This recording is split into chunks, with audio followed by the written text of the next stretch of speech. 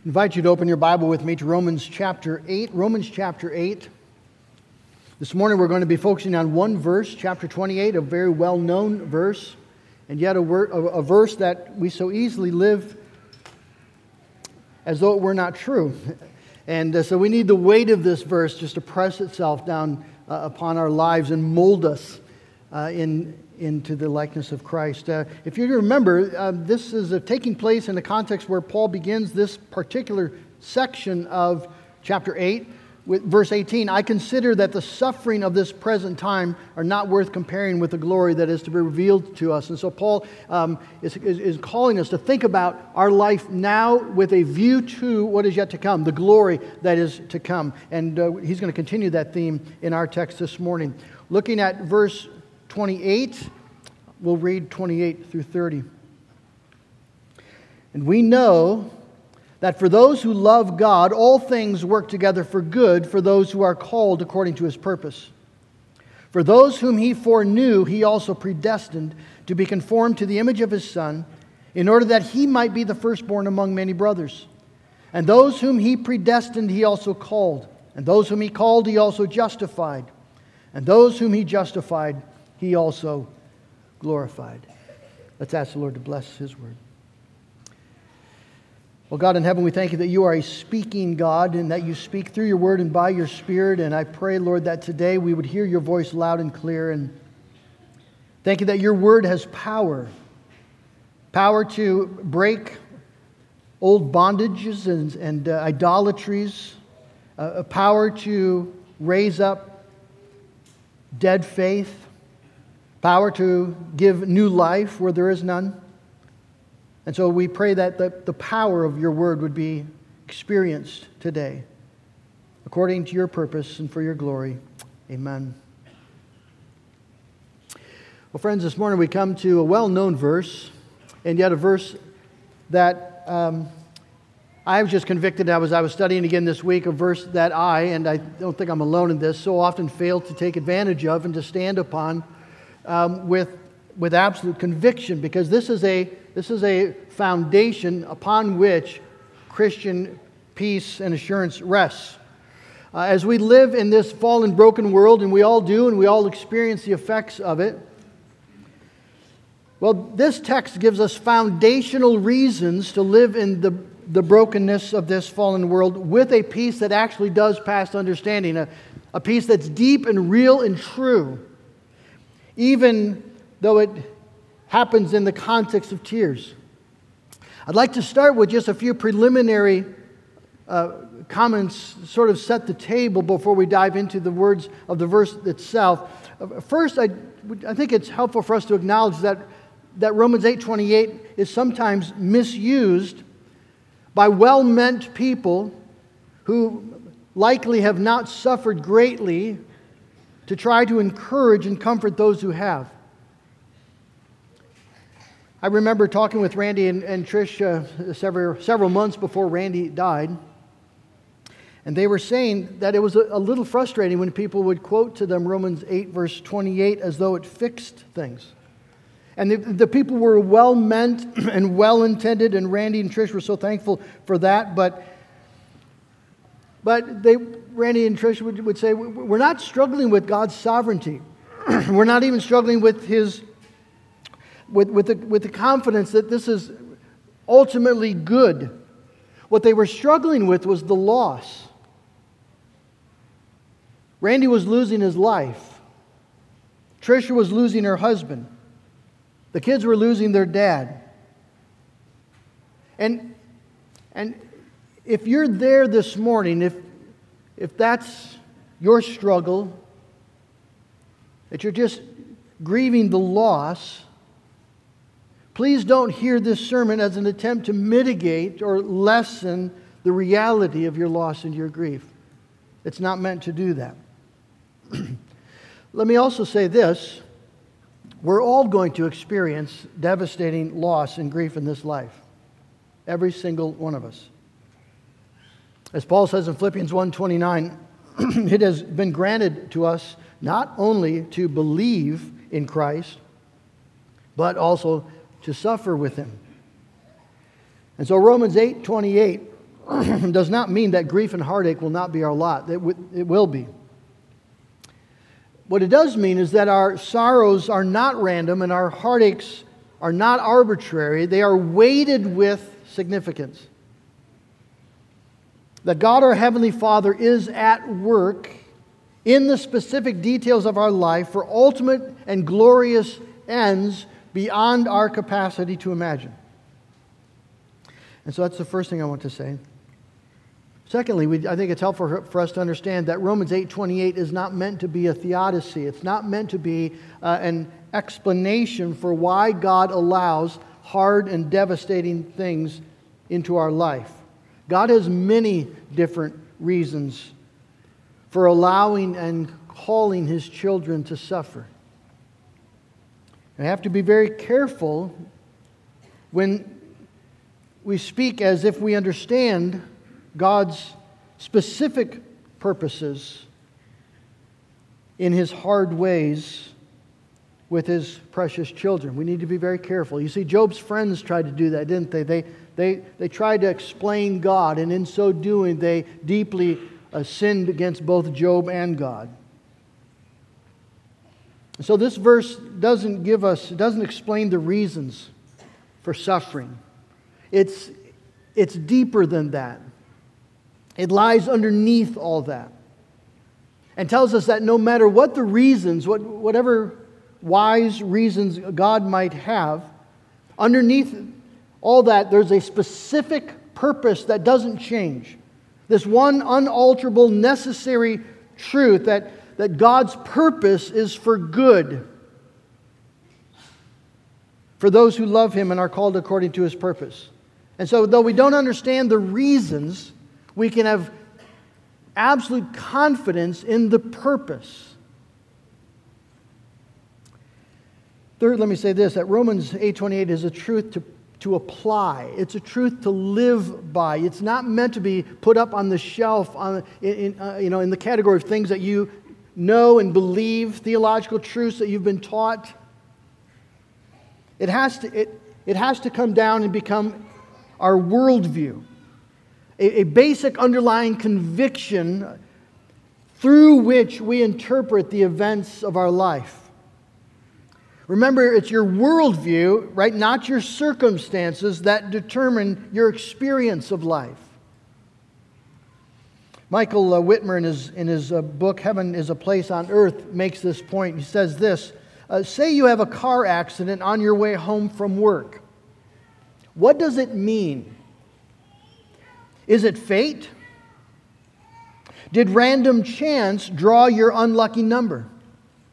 Is a stern God getting back at you for skipping last night's prayer meeting? Or is it an event allowed by a provident God who lovingly protected you from serious harm? In each case, the facts are the same. Your car is totaled, your insurance will rise, and you must go through the hassle of finding a way to get to work tomorrow. But, depending on your worldview, you are either left cursing your karma or haunted by the unpredictable lottery of life, or cowering in fear before a vindictive deity, or praising God for His fatherly care. Your worldview makes all the difference. This is the lens through which we see and interpret our life. It doesn't reveal God's reasons, but it assures us of His purpose. And so we're going to look at this just 4 steps, looking at the presence of the God who works, the scope of God's work, the purpose of God's work, and the recipients of God's work. Let's just slowly take our time to cherish this wonderful text. We know all things work together for good. Paul begins with a very strong affirmation. There's something that we know. This isn't Paul's personal conjecture, his personal conviction. This is something that we know together. It's a conviction shared by all of God's children. Every blood-bought child can know this. This is how we think of God. This is how we view our life. That we know that in all things, God is at work for good for those who love Him. The ESV translation here is accurate, but it can be a little misleading. The NIV says God works all things together for good, and I think that's the gist, and that's how we're to understand the text. You see, Paul's not just saying that things work out. Things don't just work out, right? God works things out. Things, the circumstances and the details, the events of your life work out to this end precisely and only because God ordains and works them to that end. Paul wants us to see the world as saturated with divine engagement, agency, and purpose. The details of your life are not unknown to God. He's ordained them. They're not irrelevant to God. He's purposed them. God is at work in the very specific details of your life. Jesus says in John 5:17, "My Father is always at His work to this very day." Ephesians 1 verse 11, God who works all things according to the counsel of His will. We believe in a sovereign, present, acting God. This is what we know. We call this doctrine the doctrine of the providence of God. Heidelberg Catechism asks this question: what do you understand by the providence of God? God's providence is His almighty and ever-present power, whereby, as with His own hand, He upholds heaven and earth and all creatures, and so governs them that leaf and blade, rain and drought, fruitful and barren years, food and drink, health and sickness, riches and poverty. Indeed, all things come not by chance, but by His fatherly hand. Every event and circumstance in your life has come to you not by chance, but by His fatherly hand. The details of your life are not arbitrary. They're not just the result of good or bad things you've done. They are designed in the counsel of eternity by an infinitely wise God. As William Cooper writes, deep in unfathomable minds of never-failing skill, He treasures up His bright designs and works His sovereign will.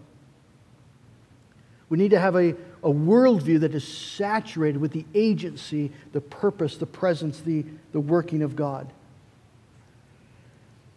Second, Paul speaks to us of the scope of God's work. He is at work in all things for good.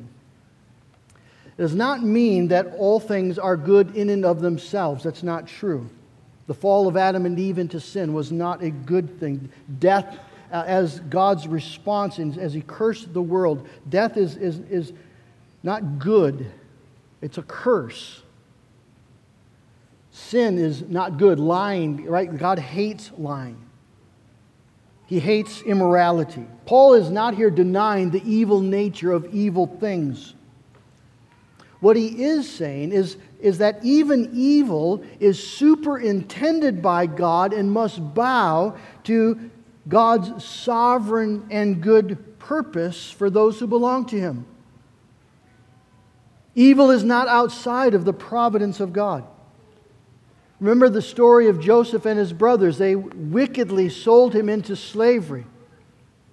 And then years later, when they finally realize that Joseph is alive and is basically reigning over all of Egypt, and they're terrified, and Joseph, he's not bitter with them. He's not angry. He doesn't destroy them. How is that possible? Well, because Joseph had a God-saturated view of the circumstances of his life. And Joseph says to his brother, what you intended for evil, God intended for good. God superintended their evil for His own good purposes. You see, by all things, Paul just wants us to broaden the scope of our spiritual vision. God is not just at work in the spiritual things of your life. He's at work in every detail. He wants us to bring the reality of God and His goodness into the most mundane events of our life. God has planned the exact time and place for you where you will live. He's numbered your days. He knows every word before you'll speak it. He knows all the relationships you'll ever be in. He knows everything people will ever possibly do to you. And in all of these things, God is at work in all of them for your good. The consistent thread, the unifying thread of your life is the goodness of God in all the details. Now we have to acknowledge that by all things, Paul certainly also means suffering. And it's important to remember that because times of suffering can challenge our faith in the goodness of God. We can maybe feel that we've been forsaken by God. We can feel maybe that God doesn't keep His word. He doesn't protect us. Maybe we feel that God is punishing us for past sins. And Paul wants us to understand that God is at work even in, and you could say particularly in the trials. Even if He is disciplining you for your sin. What does it say in Hebrews 12? He disciplines us for what? Our good. That there might be a harvest of righteousness produced in our life. He disciplines us for our eternal good. That truth is a wonderful comfort. I just have to say it was a great comfort to me over this past year. This past year was probably the most difficult year of my life. And I've not suffered much, so I'm not saying woe is me. But it was such a comfort to know that no matter what was happening in my life, God was at work in every detail. Every single detail. And at work for good. Now, sometimes this knowledge that God is at work, sometimes that doesn't comfort us, particularly in a time of a great tragedy. The doctrine of providence can be complicated because when you deal with a sudden great tragedy, not only are you left reeling from the tragedy itself, but you need to deal with the fact that God allowed this horrible thing into your life. And that's a real struggle. How do you love and trust God when He's the one who took away your spouse, took away your health, took away your job, took away your child? God allowed that. What does it look like to trust Him for the future if He's done this in your past? You see, and this is where it's critical for us to be convinced about God's purpose, the nature of His working. Paul says that God is working good in all things. He's working ultimate good, His glory and our glorification in all things. Now again, if we could just recognize that when to someone who's reeling from a devastating loss, that may not be satisfying. When a loved one is tragically taken away from you, your instinct is not to want the comfort of knowing that this is somehow for good. You want the comfort of the loved one who's been lost. So when tragedy strikes, the knowledge that God has good in mind doesn't remove the loss. It doesn't remove the pain.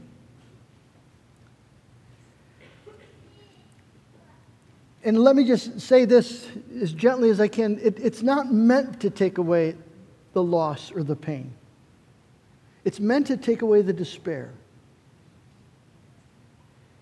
You see, pain is an inescapable part of the Christian life. We're all going to experience excruciating pain. It's part of the Christian calling.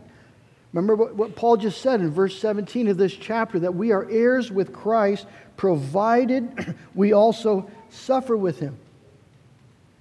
Pain is part of the package. We've been called to this, and yet God calls us in our pain, in our loss to rest on the conviction that we've not been abandoned, we're not lost, we're not at sea, we don't need to despair. God is engaged pursuing something incredibly good for us.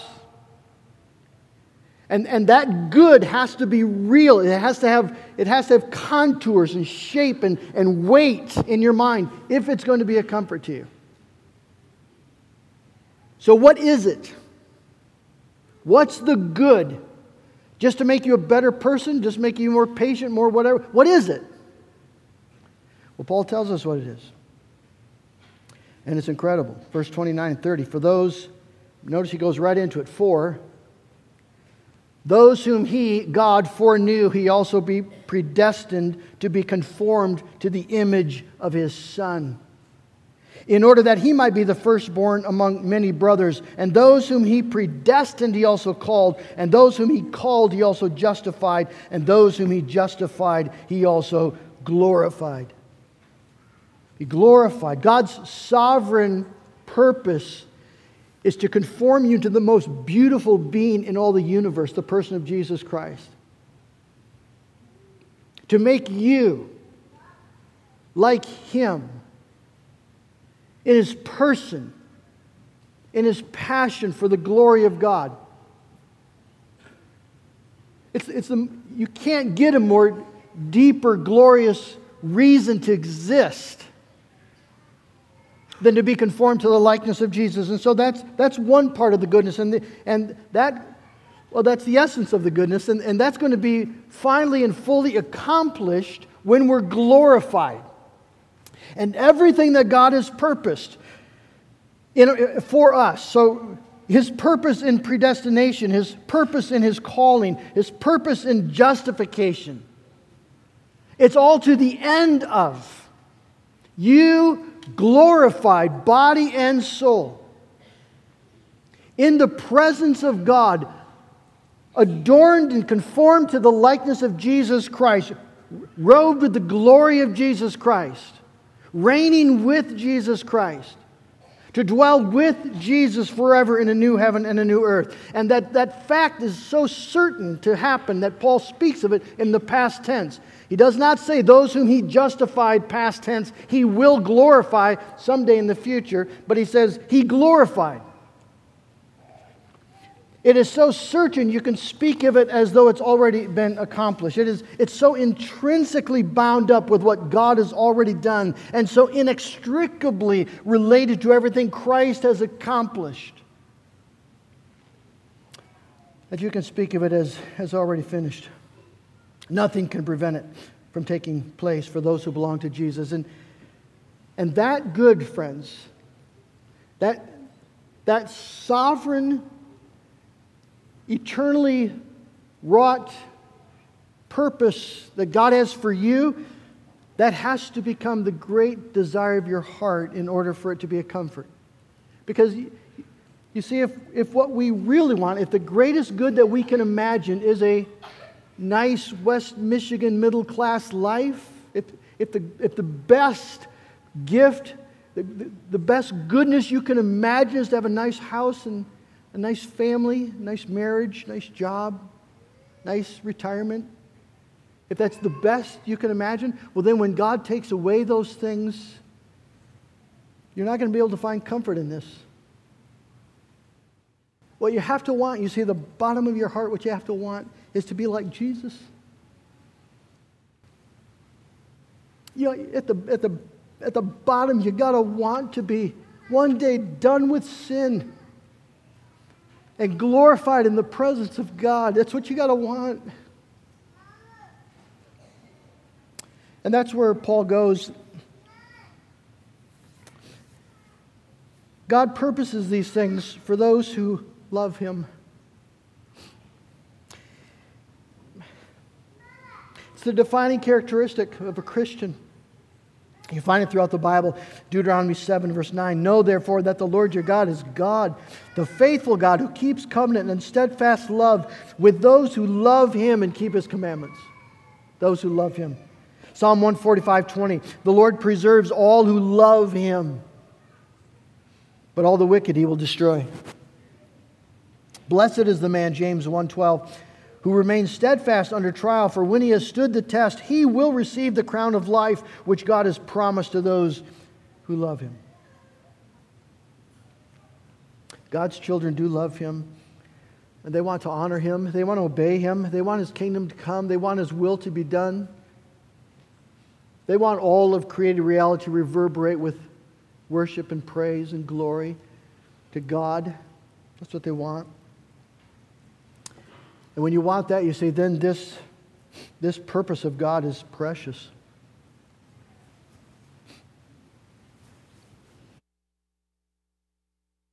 Because that's what God's about. That's what He's doing. Those who loved God and are called according to His purpose. And here we see the grace behind the good. We exist as children of God precisely because God called us. You see, if you're someone who loves God, it's not because you were brought up in a good home. It's not because you made a good choice. It's because God determined to make you His own child according to His sovereign purpose. And friends, that's the rock of assurance.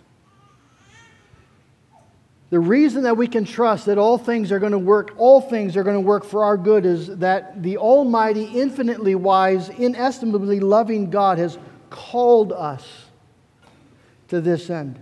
Before the creation of the world, He laid claim to us. In the councils of heaven, He predestined that you would belong to Jesus. You would be given to His Son. And in the fullness of time, when the Son came and went to that cross, He bore your sin. And He gave His life in your place to make you His child. By His Holy Spirit, He brought you to faith in Jesus Christ. And by that faith, you were justified by the righteousness of Christ. And you were adopted as a brother of Christ and a son of God Most High. And that Spirit will continue the work that He's begun. He will sanctify you, and one day He will present you spotless with great joy before the presence of God in heaven. And nothing can prevent that from taking place. And so, friends, we can rest and rejoice even in the midst of trials. Yes, the grief is real. That's okay. It's okay. It's okay to cry. God understands. He cares. Yes, the way is hard.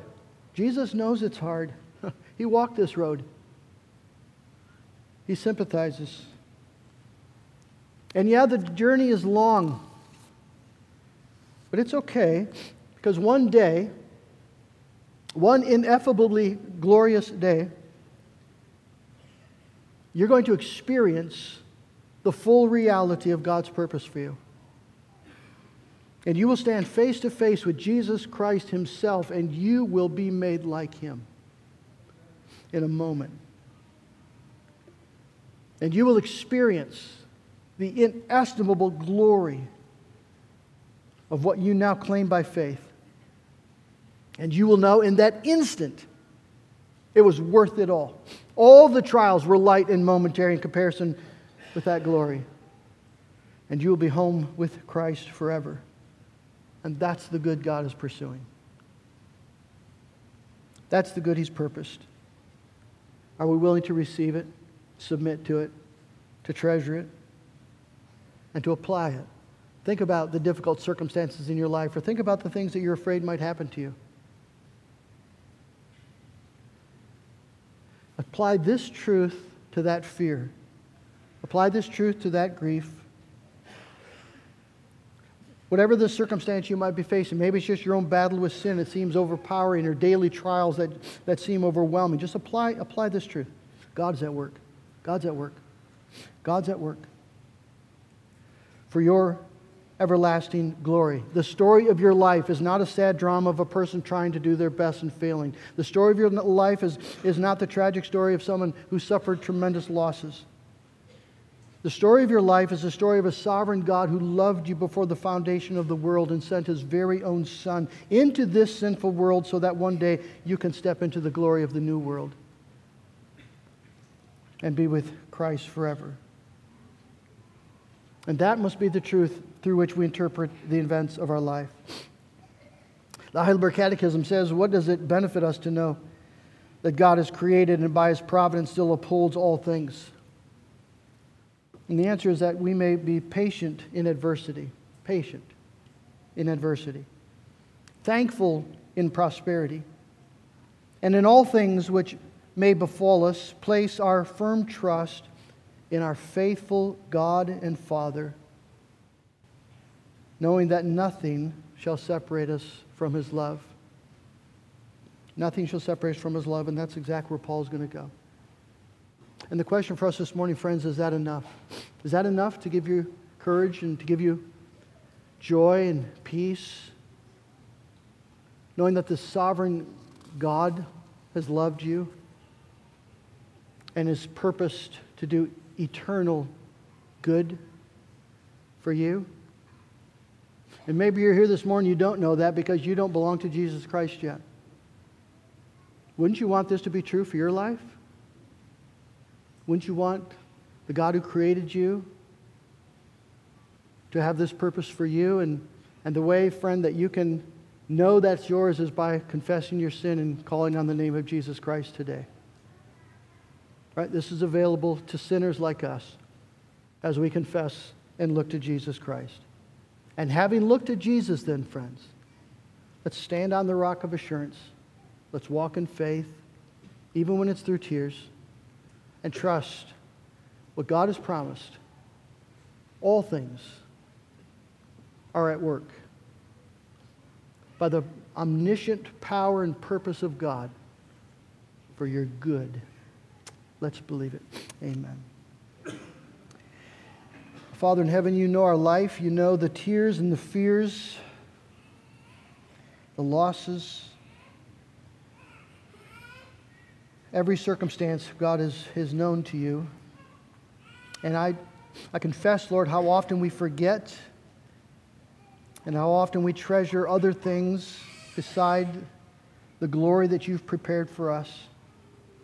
And now, oh God, I just pray that you would use these words, your word, to open our eyes to the majestic purpose and promise of God in Christ for us, and the wonder of Christ's love for us as He gave His life for sinners like us, that we might be robed and conformed to His likeness, robed in His glory. Jesus, I just pray for every person that's here this morning, that this truth would not just go in one ear and out the other, that these words, Lord, would take root and bring peace and comfort and even joy, as we have the deep conviction that we are held in the loving hand of our Heavenly Father, and that all will be well. All will be well. We pray in Jesus' name. Amen.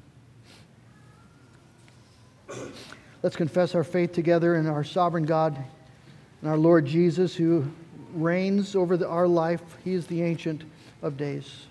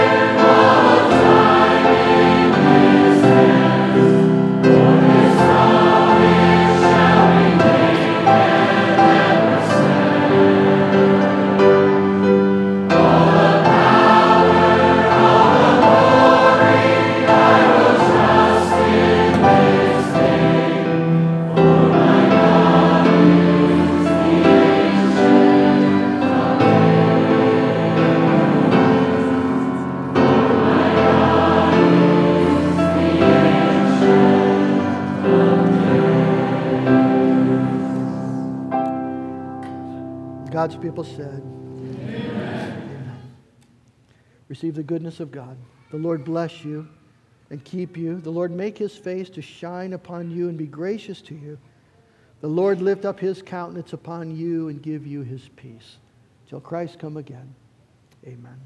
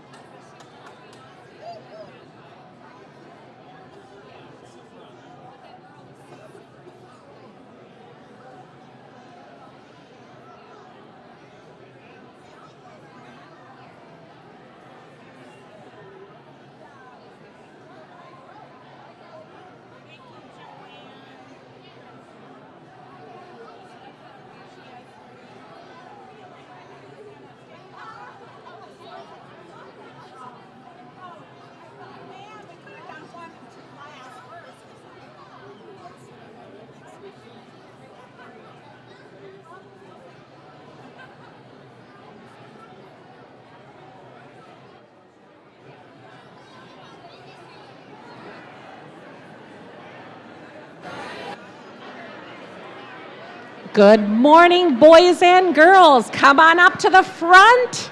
Adults, there's coffee and goodies in the foyer, or you can stay and sing. Those are your two choices. We're going to start out with Mighty, Mighty Savior. Let's keep singing. No one is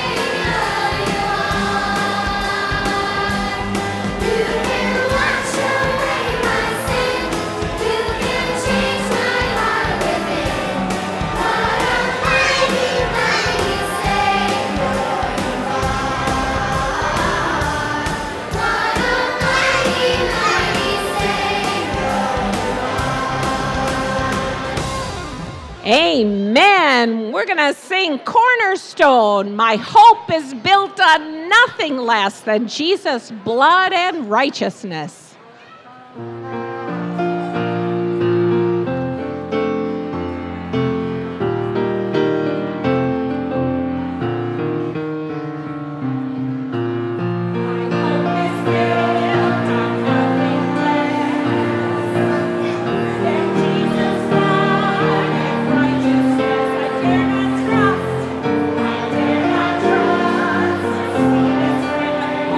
Trust, my holy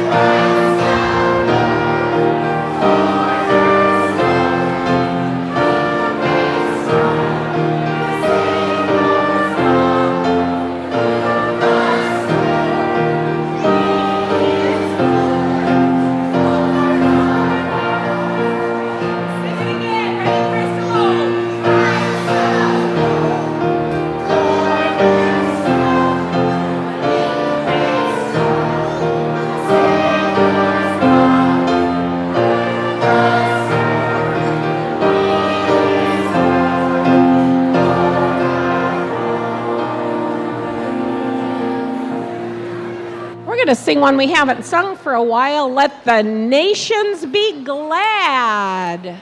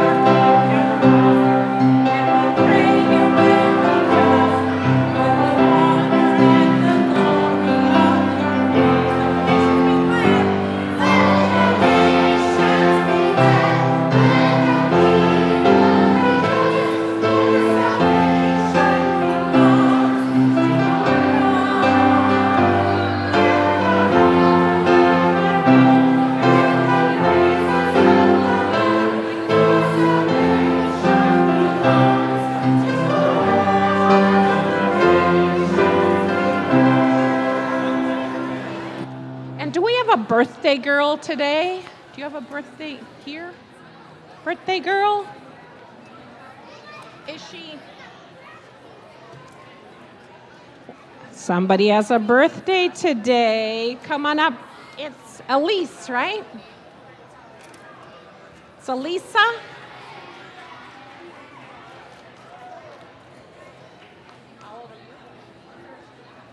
She is 13 today. We're going to sing happy birthday to Elisa.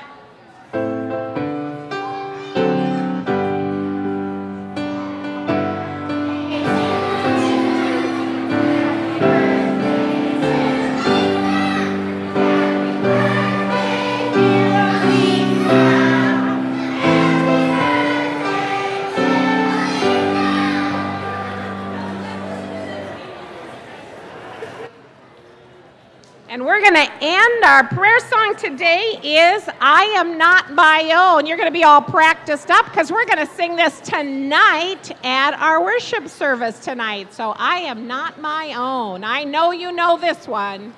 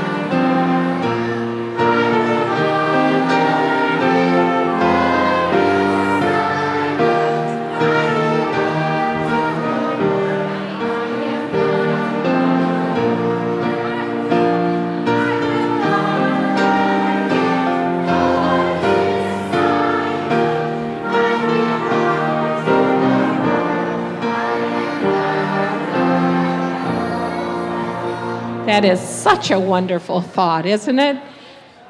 We are ready to go to our classes. Do I have a 6th grade